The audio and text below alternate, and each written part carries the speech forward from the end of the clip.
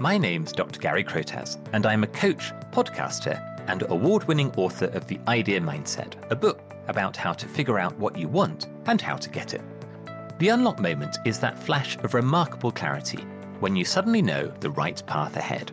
When I'm in conversation with my coaching clients, these are the breakthroughs that are so profound that they remember vividly where they were, who they were with, what they were thinking when their unlock moment happened.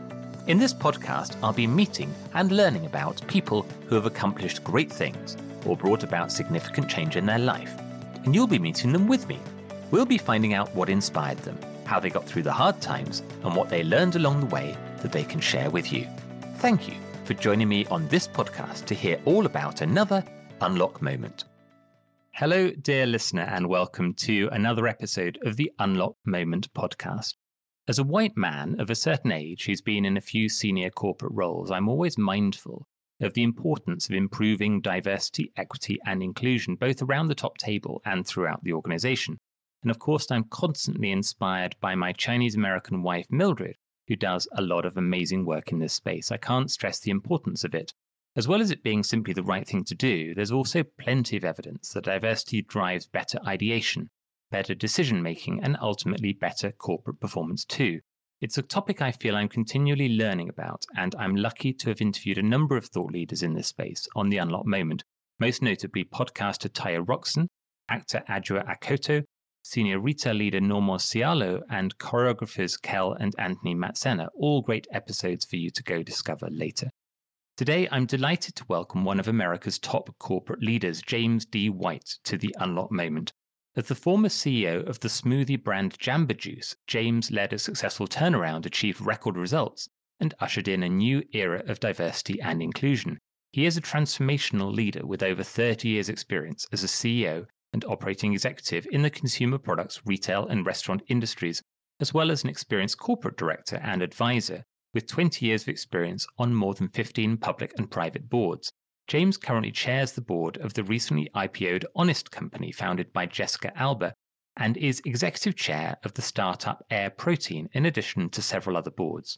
In 2020, he launched his own firm, Culture Design Lab, to coach, train and lead CEOs, boards, chief people officers and chief diversity officers on operationalizing his diversity, equity and inclusion playbook.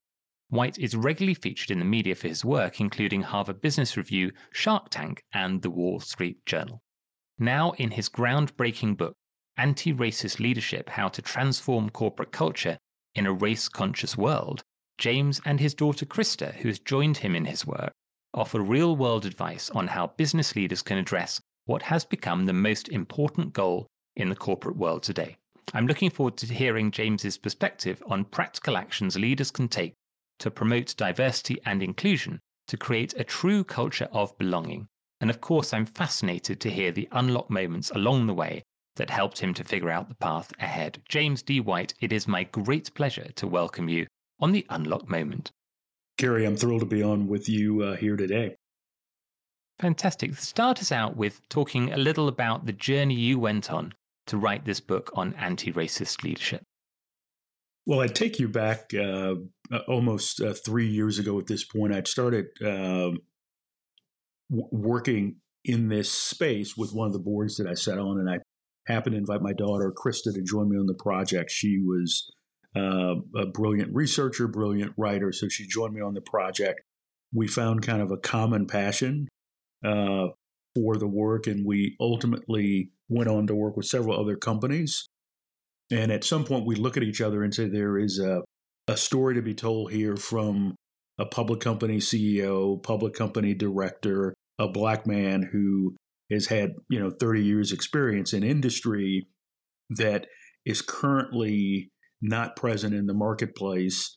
And we felt like the force multiplier would be his millennial daughter joining him in this journey, filtering a lot of those stories through her eyes with constant push and pushback through the process. What did you learn working with your daughter with her perspective? I think there's really a couple things, and one of the places that I love to start is with the introduction to the book. So if you don't mind, I'll read just briefly the first paragraph. This book is not apolitical. This book is explicitly anti-racist, pro-Black, pro-LGBTQIA, and feminist.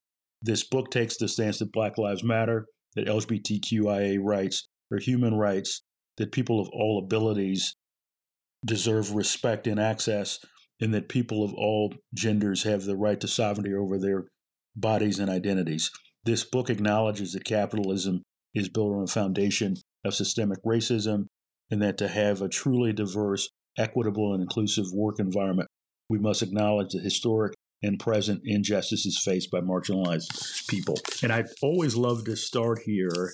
And this paragraph was crafted by my daughter, Krista. It would have been right after the tragic murder of George Floyd here in the U.S., which in many ways spurred this racial reckoning globally around the topic. So Krista comes to me one evening and says, "Dad, I've got a different way that I believe we should start the book." And this is the paragraph she brought to me at that time, kind of unedited, as is present in the opening of the book. The point that I'd like to make here is, the team that was working with us to craft the book and work on the project. The next day, I read the paragraph to the team, and they say, "Well, James, you're a mainstream business person. Do you care if you ever work again?" And I always pause here to kind of let that thought sink in, and it took me, not 5 seconds to say, I really don't. I actually think the world is changing. I think Krista's captured something here. I think the future is going to require this kind of direct acknowledgement of where we sit if we're going to ever make progress. And I'm happy to report to your listeners I've never been busier. And we're super excited about the book and thrilled to be on with you here today. I was in a conversation with another of my interviewees on the podcast about the murder of George Floyd. And I said my perspective I was working in luxury retail business at that time. And I described it as the world had woken up, and a lot of people who had felt that it was somebody else's problem had suddenly woken up at that time. And I think a lot of people, I often slightly disparagingly describe myself as one of the male, pale and stale people, that we should build a more diverse workforce. And a lot of people that look like me turned around to each other and went, "We don't actually know what to do next. We do know something needs to change." And I think that there was a big reckoning at that point. But I think it's really interesting because what you've built in the book is a playbook for organizations and for leaders to be able to start to and embed these kind of cultural changes through their organizations. So where do people start on that journey to build a proper culture of diversity and inclusion within their organizations? I think the first place that I ask leaders to start is with themselves. And a lot of my work is with CEOs and board members. So at really the top of the organization, the thesis of the playbook and the way we think this has to work, the work of diversity, equity, and inclusion, anti-racist leadership, is the work of company culture. And the CEO, she can never delegate that work is kind of the point that we say often. So it really starts with the CEO in their own journey to learn and investigate and primarily listen. So the place I ask people to start is just to, really evaluate every system in your own organization that touches human beings or touches people. So all the people systems from hiring to onboarding to how we promote people to how people get the choice work assignments inside a company to how we compensate people and look for anything in those processes that would be biased towards one group versus another and try to remove those biases. So that's kind of the first place to start is around process and structure. There's an awareness there, and there's a change in process. There's a change in all sorts of elements of the operating model of the business. Does it require a change in people around the top table, or some degree of change in people, or can organizations create a diverse workforce without necessarily changing any of the people around the top table? I'd make 2 points. I actually think diversity in the boardroom is required, and I think diversity in the C-suite is required. The main point I'd make is to be able to attract this next generation of talent. They're going to want to be able to look at the organization and say, there's someone that looks like me, and there's an opportunity for someone, from my background inside this organization. So the answer is a definite yes. Can you do that over time? Absolutely. But that needs to be a part of any agenda to drive more diversity, more inclusion inside the organization. The other point that I'd make is the way to make sustainable change inside the organization is in the middle management of the organization. And we spend a lot of time focused there in the book. The big unlock for organizations are really the people that sit in those middle management, people leadership roles, because those are the managers that we all experience the company through.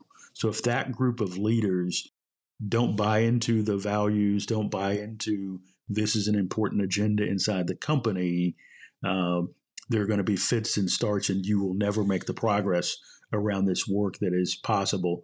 But the companies that I've seen really unlock the full potential to have the greatest diversity and the most access to the broadest set of talent, they spend a lot of time and effort investing in tools and process and training for that group, and they also incentivize them in the right way. And then at some point, after we give key leaders the opportunity to come on board with the values of the company, there are certain people that just don't buy into this work as being important. And I always describe it as, after we've invested in training and given people ample opportunity to bring themselves along and come on board, we give people the opportunity to free up their futures to go do something else. So it becomes a value alignment issue within the leadership of the company. As you say, representation really matters. When you think back to your own career experience, do you remember, early in your career, did you have people ahead of you that could inspire you, that were Black leaders that you could look up to and inspire you to build your own career? Unfortunately, very, very few that would have been obvious in the companies that I would have worked in. I often talk about Black Enterprise Magazine, me taking motivation and inspiration from the leaders that I could read about from afar. And again, context for your readers, I would have come of age in the 1980s, so probably the second generation of Black leaders in corporate America, if you think about generations as a decade or so.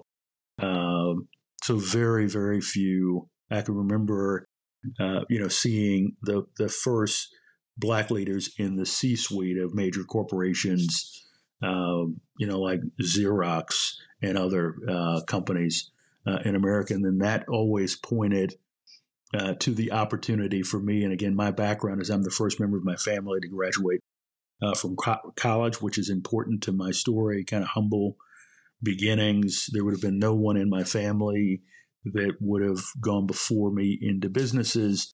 And unfortunately, there were very few examples that sat ahead of me. Most of my career, I was the most senior Black within almost every company that I worked in across a 30-year career. Remember the day you first landed in a boardroom or an executive role, did you feel a sense of responsibility beyond your own personal goals and achievements? Absolutely. For me, I've always felt a great responsibility to really adding to the culture of every company that I've worked on. So even before I made it to a corporate vice president level, which is a really big accomplishment, I was always a champion for diversity throughout all the companies that I worked for. When I worked for major corporations like the Coca-Cola Company, I worked for Nestle Purina and would have always been an advocate for underrepresented groups really across my career. And when I had the power to really impact policy is really when I leaned in, even harder to make sure that we worked on systems and structures to create more sustainable ways to create diversity, equity, and much greater inclusion in all the companies that I work for. You talk about in the book, which I think is a really, really interesting point, is this idea about cultural fit. So a lot of organizations and leaders think about, well, I want to build a team that's got a good cultural fit. And in the book, you talk about how that actually perpetuates certain ways of working or ways of building teams. So talk to me about why cultural fit can be a bit of a trip hazard for organizations trying to build a diverse culture.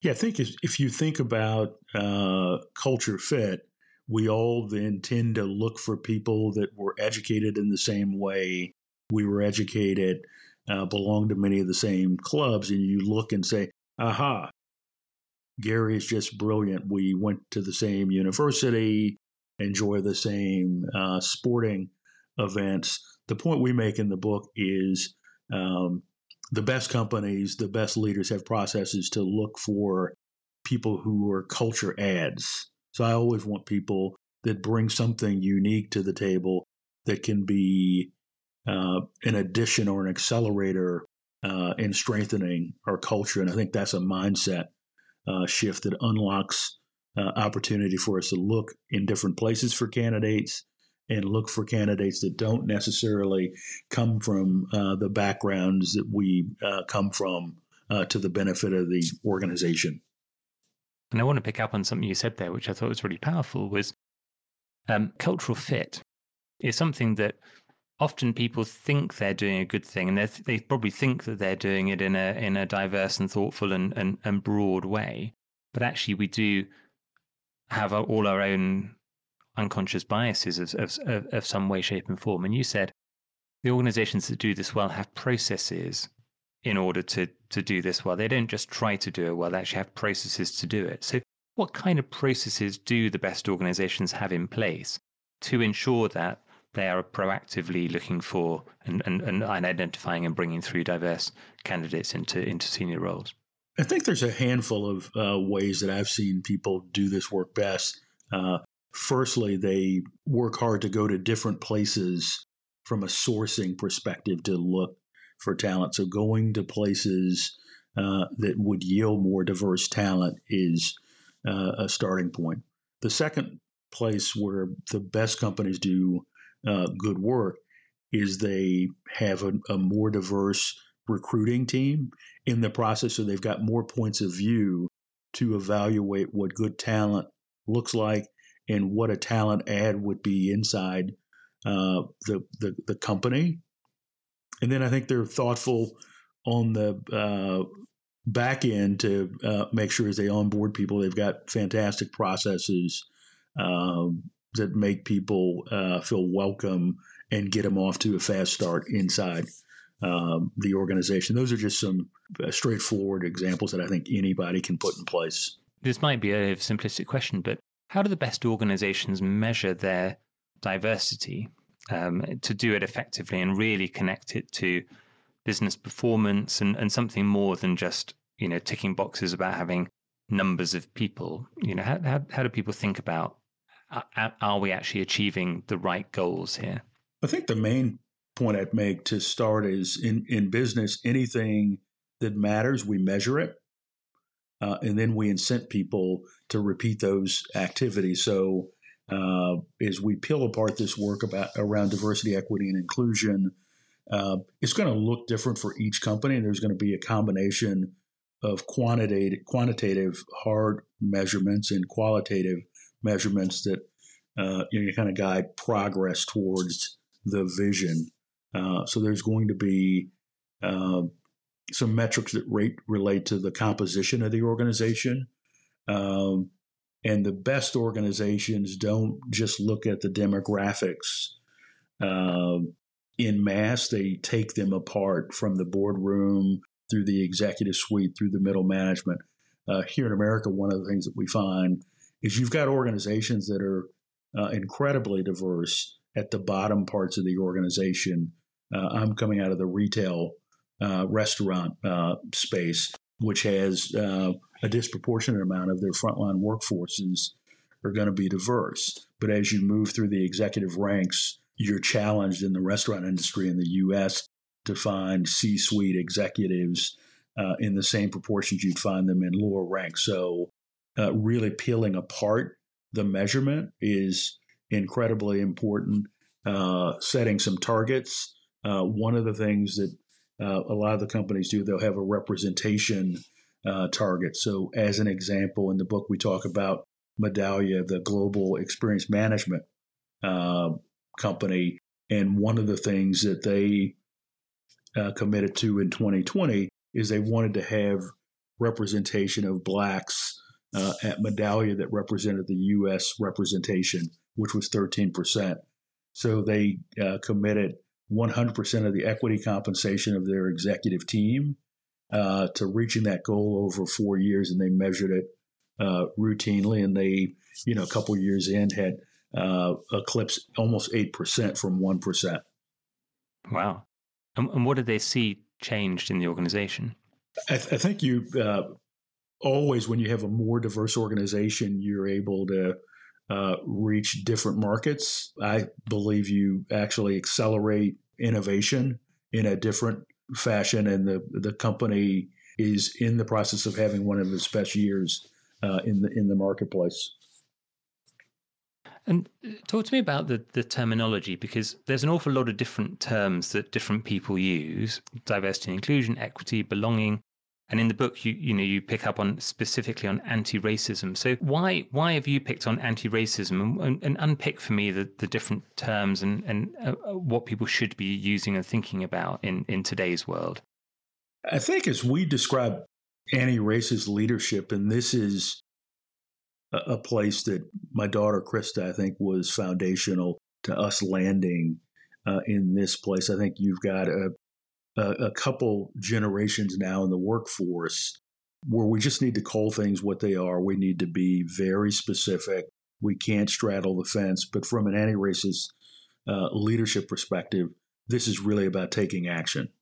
We can't be bystanders in this work, and the work of the anti-racist leader and organization is to really be clear on what they stand for and against. So one example that I talk about in the book, one of the retailers that I work with is Snook Supermarket, and they've got a platform around this work that says, "We stand against racism. Unity is power."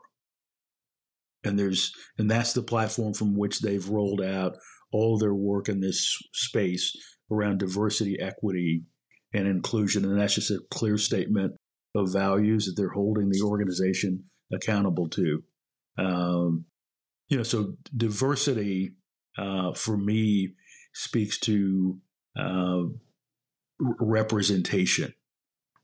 Kind of broadly, if you just think about whatever the demographics are of an organization, inclusion is really how you engage me in the process and create equal opportunities for us all to access the tools and the resources of the organization. And then, equity is, just making sure that there is equity in pay and opportunity across the entirety of the organization. And then some folks talk about belonging.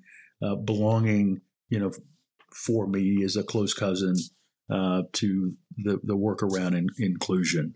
And so your particular sort of passion and focus is about increasing representation, and particularly around representation in ethnicity.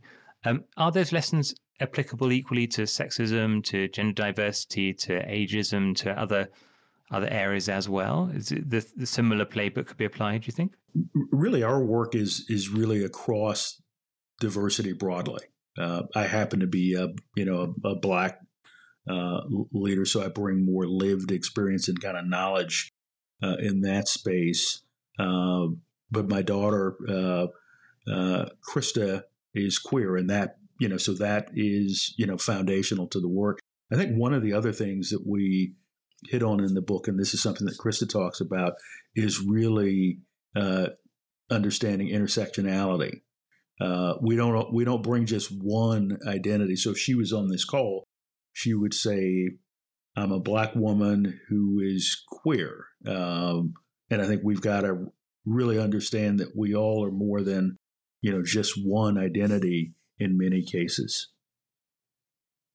One of the things that I really like listeners to take away from these conversations is this around this idea of an unlock moment. So a moment of real clarity. And I'm hoping that people listening into this is sparking their thinking about, well, for me personally, and in my organization, how well do we do this? And how do we need to be bolder about what we're doing? Do we need to make it more front and center in what we're doing? So when you're working with leaders or organizations within the Culture Design Lab, can you think of stories of organizations you've worked with where they've really made a dramatic shift in the way they perceive, their actions in this kind of area, and they've really made a shift forward? Yeah, I'll make a couple points and share two examples. The first I'll start with, and I mentioned earlier, Schnucks Supermarkets, based in St. Louis, Missouri, supermarket retailer in the middle of the country, and around the 2020 timeframe, like everyone else, the CEO was grappling with this very challenging time with the pandemic. Obviously, a supermarket retailer, they're in the front line of that challenge, and then the racial reckoning happens, and the CEO, Todd Schnucks, and it's a family-owned kind of fourth generation retailer, needed to grapple with this issue. And what I'm very proud to report is that organization took themselves from the CEO and board down to the frontline workforce through an education process led by the CEO. The CEO spends time every single week working with his head of people, his chief diversity officer, and one other line leader, looking at their diversity agenda. And again, this is the platform, this focus on standing against racism. Their Unity is Power platform.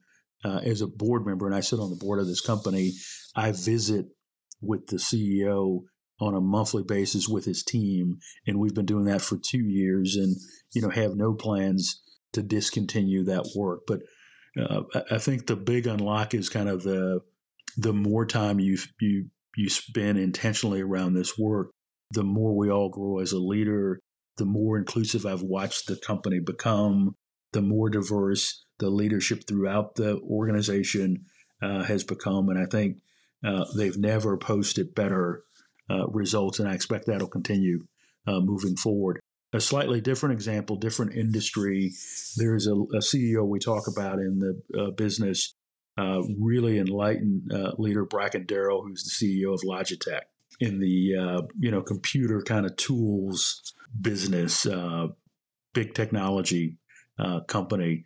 And he's somebody who would have been one of the CEOs around the murder of George Floyd, made a public statement, just wanted to find ways to make a difference. The place that they focus as an organization is around creating a more diverse supply chain. So the big unlock is, as he evaluated what his company could do more of, it was to look at the supply chain and the key suppliers of components globally, making sure that any time that there were suppliers trying to provide goods, that they brought women and more diverse companies and founders into the process, and publish really strict guidelines on how every RFP would have a diverse set of suppliers. So I think there are many, many ways for us to have an impact in this work. The advice I give often is you have to start where you are. The CEOs have to be committed to putting in the work. Both of these CEOs have put themselves in a place of vulnerability where they're acknowledging that they don't have all the answers, but they're committed to doing the work in the spirit of building a better company having their businesses be a force for good and having a greater impact in the world that they operate in. Who should be reading this book, and what's a key message that you really want people to take away from the work you've done here? I think what we most hope for is that this book would, really spark a conversation and really offer a roadmap and a playbook for anyone who's interested in building a stronger company culture around the tenets of anti-racism and diversity, equity, and inclusion. The critical audience is going to be any people leader in an organization, heads of HR, inside organizations, obviously chief diversity officers, and not the least CEOs and board members that want to build better company cultures. And for you personally, when you think to the legacy you want to leave from this book, but also the wider work you're doing, what does that look like in 10 or 20 years' time? You look back and you think, you've done a good thing. Where do you want people to get to? We actually hope to be able to touch thousands of company leaders and maybe spark a different way of being, a different way of thinking. What I firmly believe is that the future of work is going to require anti-racist leadership. Hopefully this book will be a small part of the movement to creating better leaders. And I'm actually encouraged by the next generation of leaders that'll look more and think more like my daughter, Krista, moving forward. Fantastic. And where can people find out more about you, and where can they get hold of a copy of the book? Folks can reach out to me on LinkedIn would be a place to reach out and find me. And then you can find the book in all your favorite booksellers, including Amazon and any of your favorite booksellers on a global basis. Fantastic. The unlock moment is that flash of remarkable clarity when you suddenly know the right path ahead.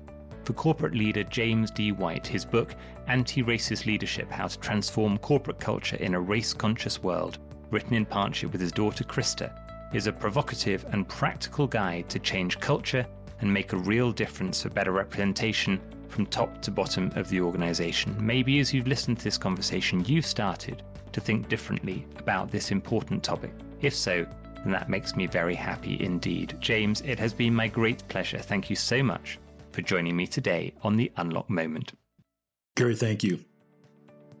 This has been The Unlock Moment, a podcast with me, Dr. Gary Crotaz. Thank you for listening in. You can find out more about how to figure out what you want and how to get it in my book, The Idea Mindset. Find me on Instagram at Dr. Gary Crotaz and subscribe to this podcast to get notified about future episodes. Most listeners to this podcast on Apple and Spotify haven't yet hit the follow button. If there's one thing you can do right now to help me out, then please click the follow button. The more followers I have, the better guests I can attract for you to learn from. Thanks again for listening, and join me again soon here on The Unlock Moment.